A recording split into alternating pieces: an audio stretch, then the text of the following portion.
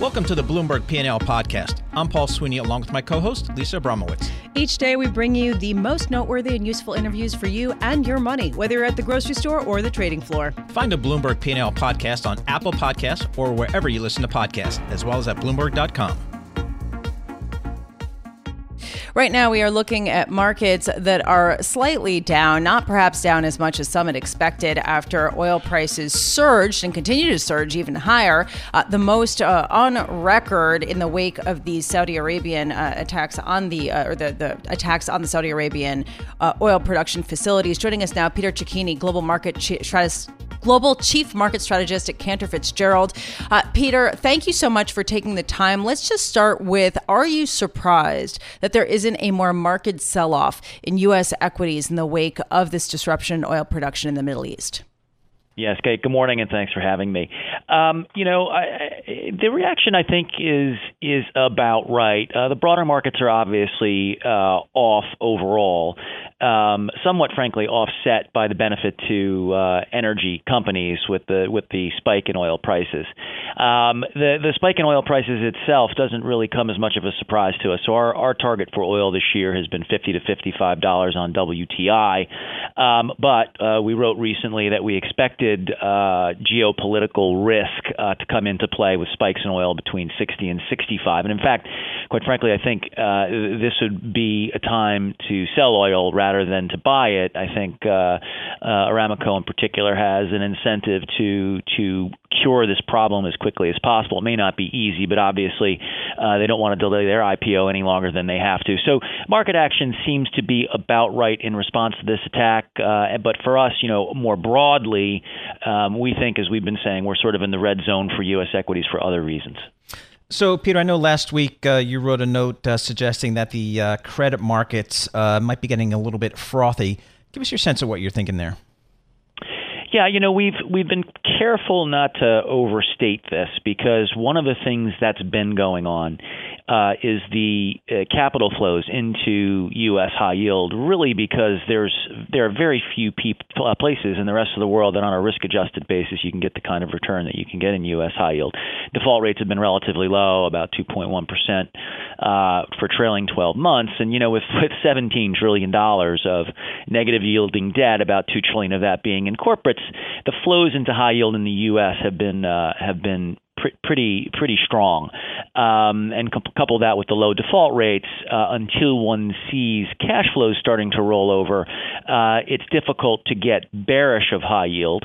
However, the signs of froth are there. We're seeing pick toggle deals coming out, like the Core and Main deal recently. We haven't seen very many of those. I think there were one or two last year, but that tends to be a very market toppy kind of event, especially when they go to pay dividends to LBO sponsors.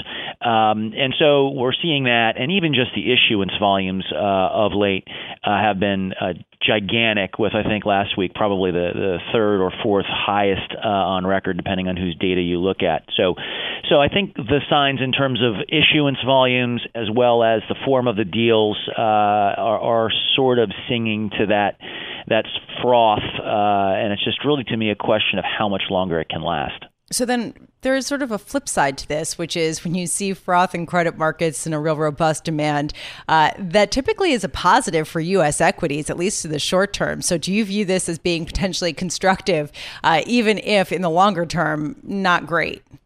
Yeah, no, that's an interesting point, Lisa, and I would generally tend to agree with it. I think in most cycles, when you look at the history of credit cycles, credit actually tends to lead equities, and the high yield market in particular tends to be pretty important to that. I think there are some interesting differences this cycle, one of which is the dependence of equity markets, less so on high yield and more so on the levered loan market in particular, in my view.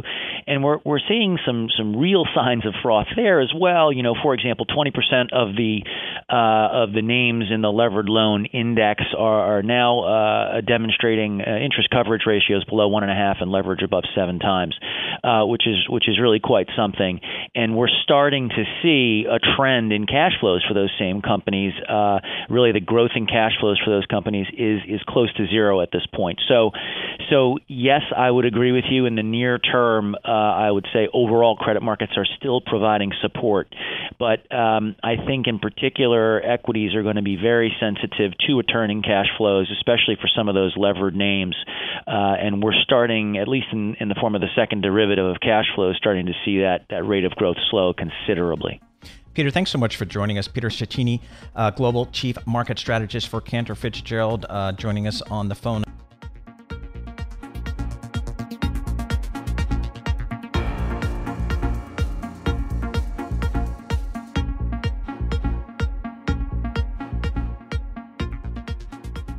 Well, the United Auto Workers Union is leading its first strike against General Motors in 12 years, digging in for a fight over jobs and benefits that could cost the car maker dearly for an indefinite period of time. To get some more details, we welcome David Welch. David is the Detroit Bureau Chief for Bloomberg News, located in our Detroit Bureau right now. David, thanks so much for joining us. Just give us a sense of how far apart you think the union and GM are right now.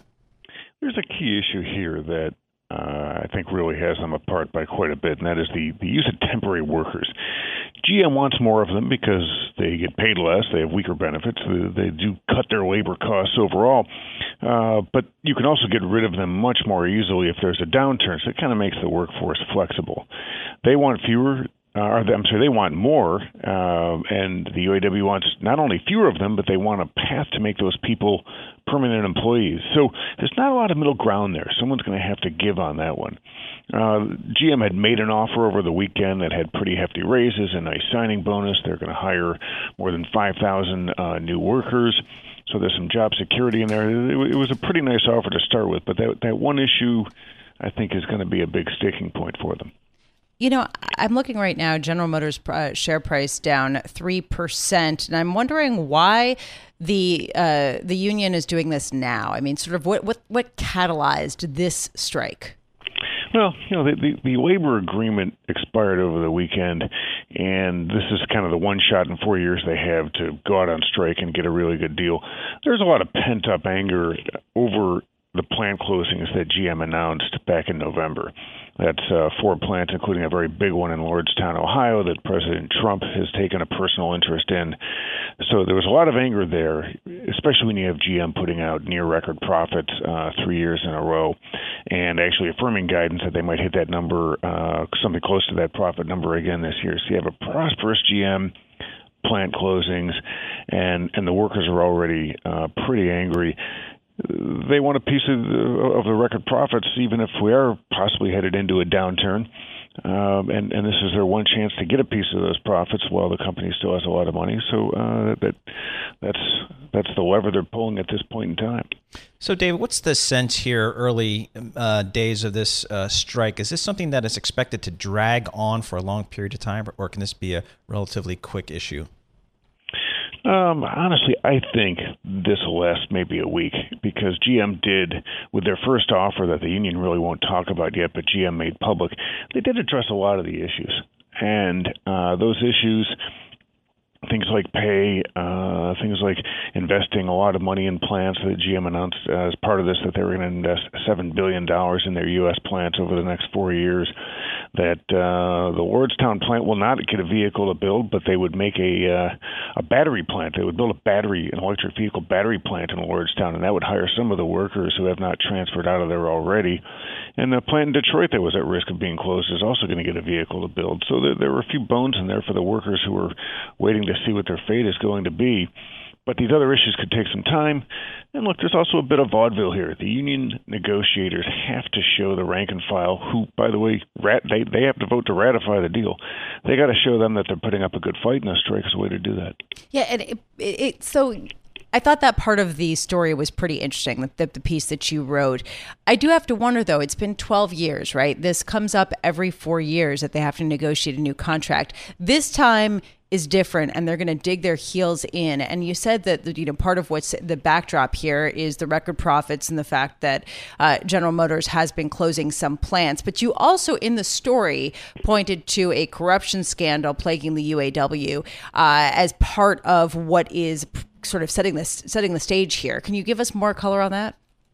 Sure. So there's been a corruption scandal at the union that's gone back for well over the past year. And it started at Fiat Chrysler.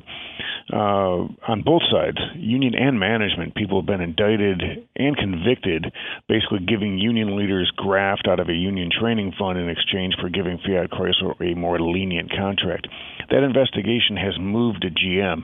It's slightly different in that the union leaders, including past President Dennis Williams and current President Gary Jones, are being accused of stealing money from union charity funds and community activism funds and the general fund for this lavish lifestyle they led in Palm Springs, California, renting villas for a month or two, expensive cigars, expensive scotch, kind of crazy stuff. So the union and everybody, even some of the, let's call them analysts who watch the union, say that won't really play into this. But I think it does. I think when members don't trust you, you've got to drive a hard bargain to get a deal ratified, because the membership is going to be looking at any deal, really scrutinizing it, saying, okay, do we trust these people? They're stealing our money to buy a Macallan 18 and some good cigars. Yeah. Why would I trust them to get me a good deal? They've got to drive a really hard bargain here. David Welch, thank you so much for being with us. David Welch is Bloomberg's Detroit bureau chief, talking about that GM news, the first strike of the labor union in 12 years.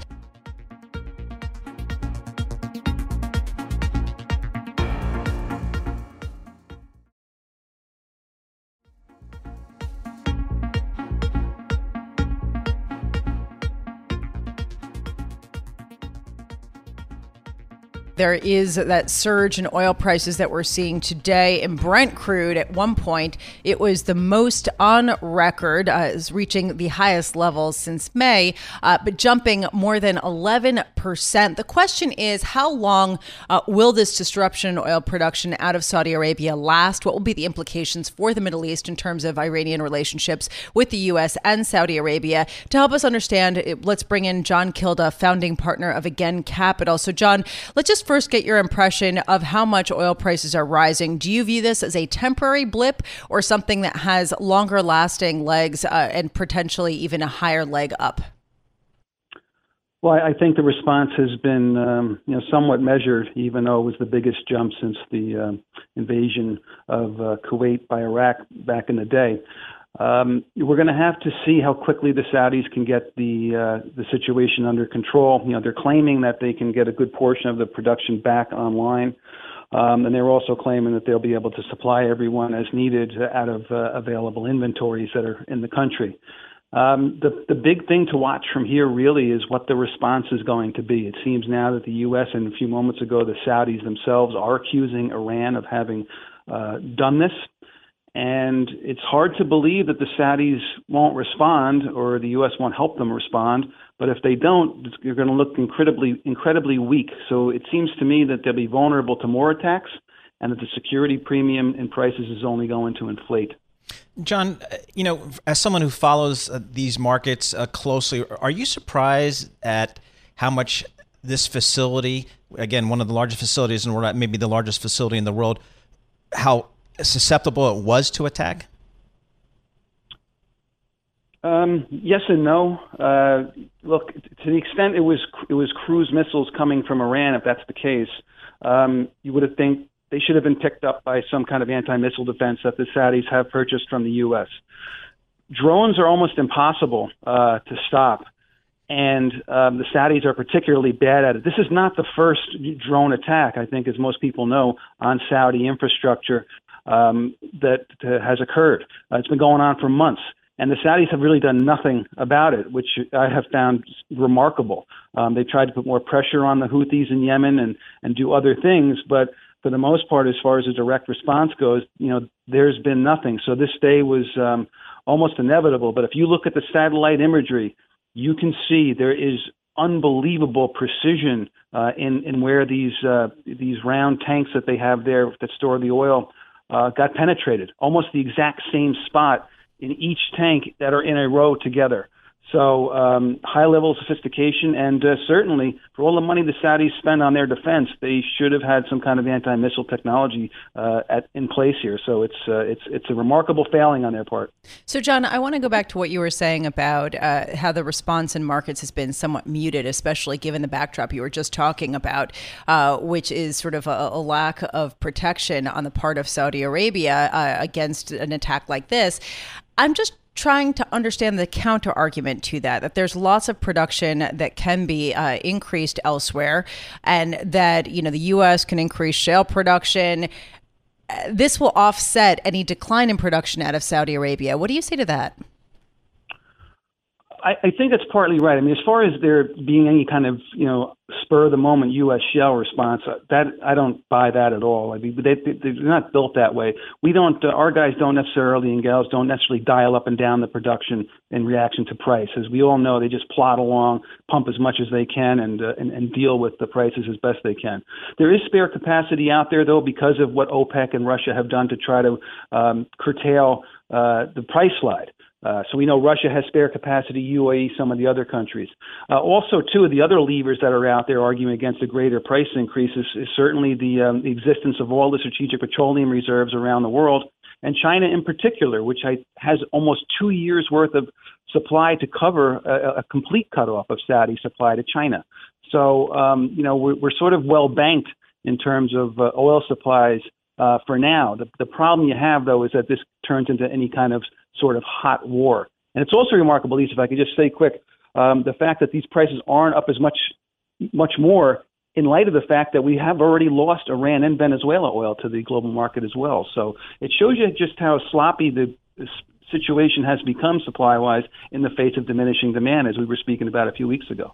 Yeah, John, that's kind of where I wanted to go. It seems like when we talk about crude oil, it's obviously trying to get a handle on the supply-demand dynamics and what had been driving the price. It seems to have been the demand side of the equation, and investors' concerns that trade wars and other issues would be slowing down demand for crude. But this news coming out of the Middle East brings the supply story right back into focus here. What do you think will be the driver of oil over the next several weeks, the supply or the demand, or some combination of the two? If the situation at all calms down, and the situation looked like it was going to be calming down just generally with the overtures that were being made to the Iranians by President Trump over the past couple of weeks, we're going to slide right back down lower. There's really no two ways about that. The key economic data that we were all waiting for out of China last night, for example, was horrific again. 17-year low on industrial production growth goes right to the heart of the matter in terms of energy demand growth. I mean, it's just continuing to slip. The U.S.-China trade war is really wreaking havoc on these manufacturing-intensive economies in Asia, and that's oil demand. To the extent this doesn't break out into a war, and it looks like, my sense of it is that it's not going to break out into a war. The Trump administration wants to avoid it at all costs. They're going to take this one too, I guess.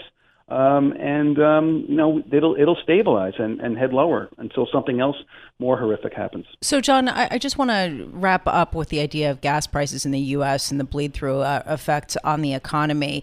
Do you think that if prices were to stay where they are or go materially higher, that will translate into higher gas prices in the United States? Yes, I mean, on the NYMEX today, gasoline prices are up about over 10%. They're up 17 cents a gallon. You'll see some of that rip through to the retail pump over the course of the next couple of days. It'll take longer for that to go through. We're still at a relatively low price at the pump, but to the extent consumers start to get anxious, or if the price goes even higher, you'll see a hit to consumer confidence, and you'll see a hit to freight rates and other industries that rely obviously on fuel for transportation, but also at the grocery store, you'll see the price of veggies and other things start to climb. John Cantor, thank you so much for joining us. John is the founding partner of Again Capital, joining us to discuss what's going on in the energy market. Certainly an eventful day.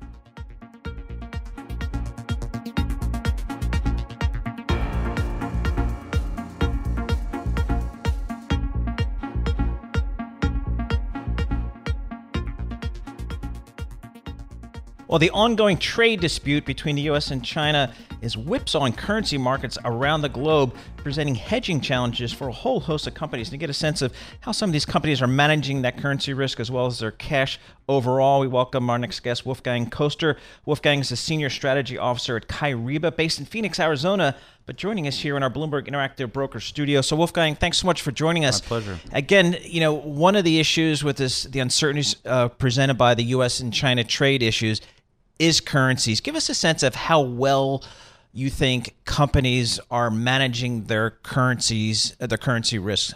Yeah, so I think that one of the things that we're seeing is, unfortunately, it's all over the map, right? You have some companies who do a really good job, and the key thing is to actually understanding your exposures, really having a good grasp around where are my exposures, how am I exposed, not just on the revenue side, but on the expense side, and what's the net impact of that, and then what do I do to manage that properly? That's really the gist of it. The execution of that strategy then of actually putting hedges on, et cetera, isn't as hard. So as we see these companies doing it, the ones who are doing it well are the ones who are ahead of the game. I want to talk a little bit about your company because I find it really interesting and it sort of builds on what we've been hearing a lot. Basically, you do liquidity management for companies, right? Correct. And what that means is helping them manage their cash and risk as well as just in general operations. And it's the software that you provide. And I'm just wondering, why is this such a growth area that companies are increasingly outsourcing some of the basic functioning of the way they run their businesses to software such as yours? Yeah, I think that it's an evolution really over time of how things are going. And quite frankly, treasury and finance are often the later parts to the stages than sales organizations and marketing organizations are. So like you've seen Salesforce. this exactly like a Salesforce. They're typically in the forefront. Finance more conservative and a little bit more difficult to open up to that, because what you have to do when you help companies at the very basis of it, you have to help them get at their data, and that's a really tough thing to do. They have these enterprise systems like these ERP systems like an Oracle, or they have an SAP, but now they have bolt-ons. So they have treasury management systems as one of our offerings that we also have that help them manage that in the pre-trade and the post-trade era. So raw data to decision, then they'll make some decision and actually execute on that. And then they need to book that and track those transactions as well. And automating that was not easy. And quite frankly, being able to be cloud-driven made that a lot easier, because installing those softwares was a very difficult prospect. And quite frankly, is a very difficult business prospect. So we're purely cloud-driven, and that's why all of a sudden this incredible growth, because all you do is you hook up your APIs, we do it for you, you implement, and you're ready to go. And all of a sudden your impacts are major. So we see 30 to 50% risk reductions on the currency side. We're seeing much more efficient use of capitals. So the ROIs on that are pretty significant. But sometimes it's harder for people to say, well, my great Excel spreadsheets or my process is good, but that's what it kind of is. That's kind of where I wanted to go. Like, if I think about, the world is becoming a smaller place, arguably through technology, global trade, despite some of the moves against global trade. So even small and mid-sized companies have international exposures. Do you find some of these mid-sized companies, do they know what they're doing when they're hedging? I mean, when I think of Microsoft, I'm sure they've got 100 people thinking about hedging in their finance department. But I think some of these small and mid-sized companies, it's probably a black box for them. What's your experience been there? You're absolutely right. And the difficulty for these mid-sized companies, and we see there as a major growth area for ourselves as well, is you really you require all these different disciplines. So from let's say a risk management on the foreign exchange side, you need really understanding purely accounting. Then from that, you go to really financial risk management, and then you need to understand the markets. You need to understand how to actually execute those things.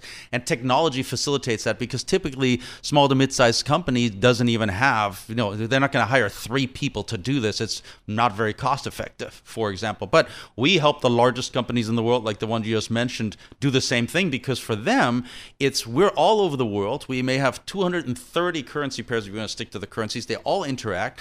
And even if they hired 100 people to do it, the technology tells us split a second. If you have 100 people doing it, it'll still take you 4, 5, 6 hours to do. Now you're right at the pulse of it. So as we do talk about the currency fluctuations and which companies are sort of able to better weather some of the less predictable fluctuations that we see emanating from tweets, which companies do you sort of hone in on as the potential benefactors, frankly, of a lack of volatility in the wake of that? Yeah, so I think you have a few different categories. Let's start with, as an investor, first of all, if I want to stay out of this, I'm going to look at companies that are not very international.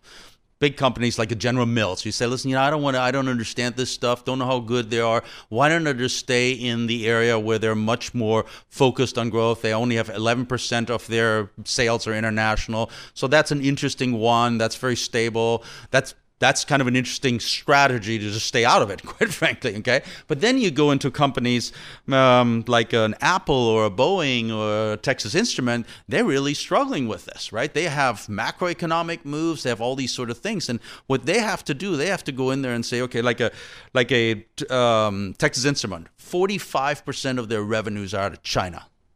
That's a major impact. What do I do with that? So, some companies like a General Motors, they've gone really good at figuring out what their exposures are, both on the revenue and their expense side, and they try to match it as close as possible so they're not exposed to the tariffs. But then what they do, they'll actually take part of it, like the Apples, et cetera, are doing, or Flextronics, for example, is doing really well. They're actually looking to go somewhere else. They're going to Cambodia. They're going to Vietnam. We all know that's big. The currency, therefore, strengthening significantly. So what this whole trade war does, it does, whether one likes it or not, disrupt the supply chain of China. And that's the intention of this whole thing at the end of the day. And as investors, you have to look at, A, are they going to be impacted? Like a General Mills? No. B, if they are going to be impacted, how good are they at managing that risk? And quite frankly, if you read their 10Qs and 10Ks, and you can actually figure some of that stuff out. Thank you so much for being with us. My pleasure. Thanks for having me. It's really interesting. Yep. Wolfgang Koester, Senior Strategy Officer of Kyriba, based in Phoenix, Arizona, but joining us here in our Bloomberg Interactive Brokers studios, talking about what he is seeing out of companies in terms of how they are planning ahead for their currency risk amid the trade wars. Thanks for listening to the Bloomberg P&L podcast. You can subscribe and listen to interviews at Apple Podcasts or whatever podcast platform you prefer. I'm Paul Sweeney. I'm on Twitter at PT Sweeney. I'm Lisa Abramowitz. I'm on Twitter at Lisa Abramowitz1. Before the podcast, you can always catch us worldwide on Bloomberg Radio.